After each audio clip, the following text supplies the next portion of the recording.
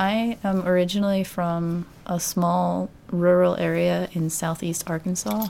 I live on a farm.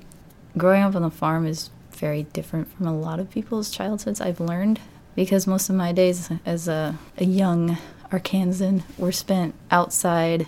Like, I didn't get to watch television, didn't have a computer, didn't have a phone, didn't have a game console. So, like, we would spend most of our days with my grandpa, and he would say, go outside, and we would go outside. Having grown up like this, yes, I would say definitely there are people that don't understand this difference between living in a fairly isolated place and then coming to a more populated place. Because it doesn't make sense to them to have to sit and contemplate what you've seen on the day, because you're used to having time to sit back and say, okay, I've seen this. What does it mean? What can I do with it? How do I feel about it? So it seems a little strange to them when I get, like, people overload, because they're like, what's wrong with you? Why don't you want to talk to anyone? It's like, well, because I've talked to 5 other people today. I can't take anymore. There's definitely you're weird, why does this bother you kind of dynamic.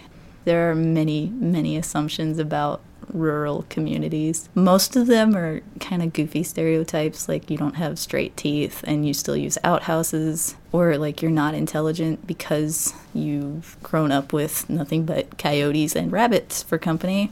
I don't want to be thought to be less intelligent than everybody else around me just because I didn't grow up with like 15 different friends and social events every day, because you can learn a lot about life just by being in the woods versus in a city. But a lot of people get kind of nervous about, like, oh, you're taking me into the woods, what are you going to do to me? So it's kind of hard to bridge that gap.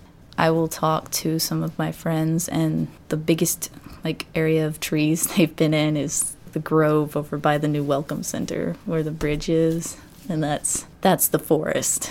The woods are actually a beautiful place. I mean, yeah, they're kind of scary in the dark if you don't know where you are, but if you just pay attention and go with somebody, you can learn a lot.